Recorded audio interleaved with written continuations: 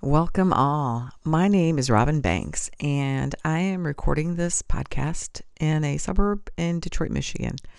I'm not familiar with creating podcasts, so I'm going to ask for a little bit of patience and lots of forgiveness. But what things I want to talk about, I have a feeling there's plenty of people out there that have encountered similar situations. So, what makes me qualified to do a podcast? Absolutely nothing except life experience. I retired in 2014 from a 25-year career in law enforcement and decided to create this podcast because I've spent many hours listening to others' podcasts, and while they touch upon one or two items of what I want to talk about, this podcast is going to be a little bit different.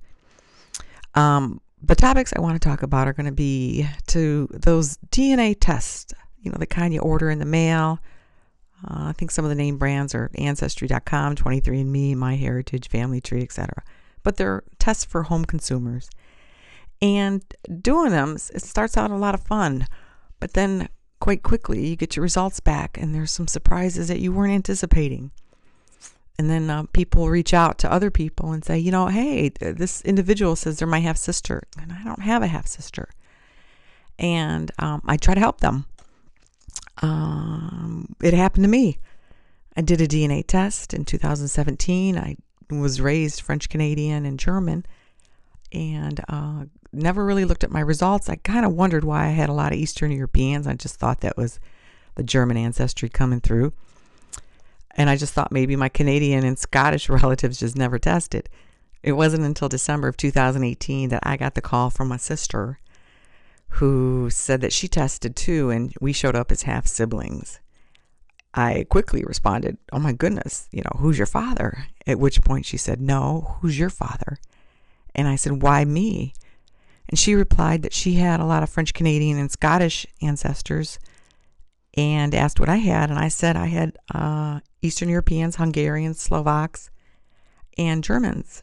And we knew instantly there that something was dead wrong. So we're going to talk about that a little bit. And we're also going to talk to other people that have had similar experiences like myself. Another topic I want to hit on is the topic of parents of estranged adult children. For some reason, our children, after we've raised them, decided that we are no longer relevant to their life and that they can do without us. So they decide to cut contact with us. And there's a lot of parents out there that are suffering with either not knowing why or knowing why and not being able to be given the opportunity to fix it. So there's that. We're going to talk about that too. Another topic I want to hit on, it kind of goes back to number one, which is DNA, but this is mothers or fathers of donor-conceived children. And along with that, we can hit on the topic of infertility too. And I could tell you my experiences with that and how painful that is. And then finally, because of my career in law enforcement, I want to talk about what everyone out there is going through. It's the struggle to maintain a really good work-life balance.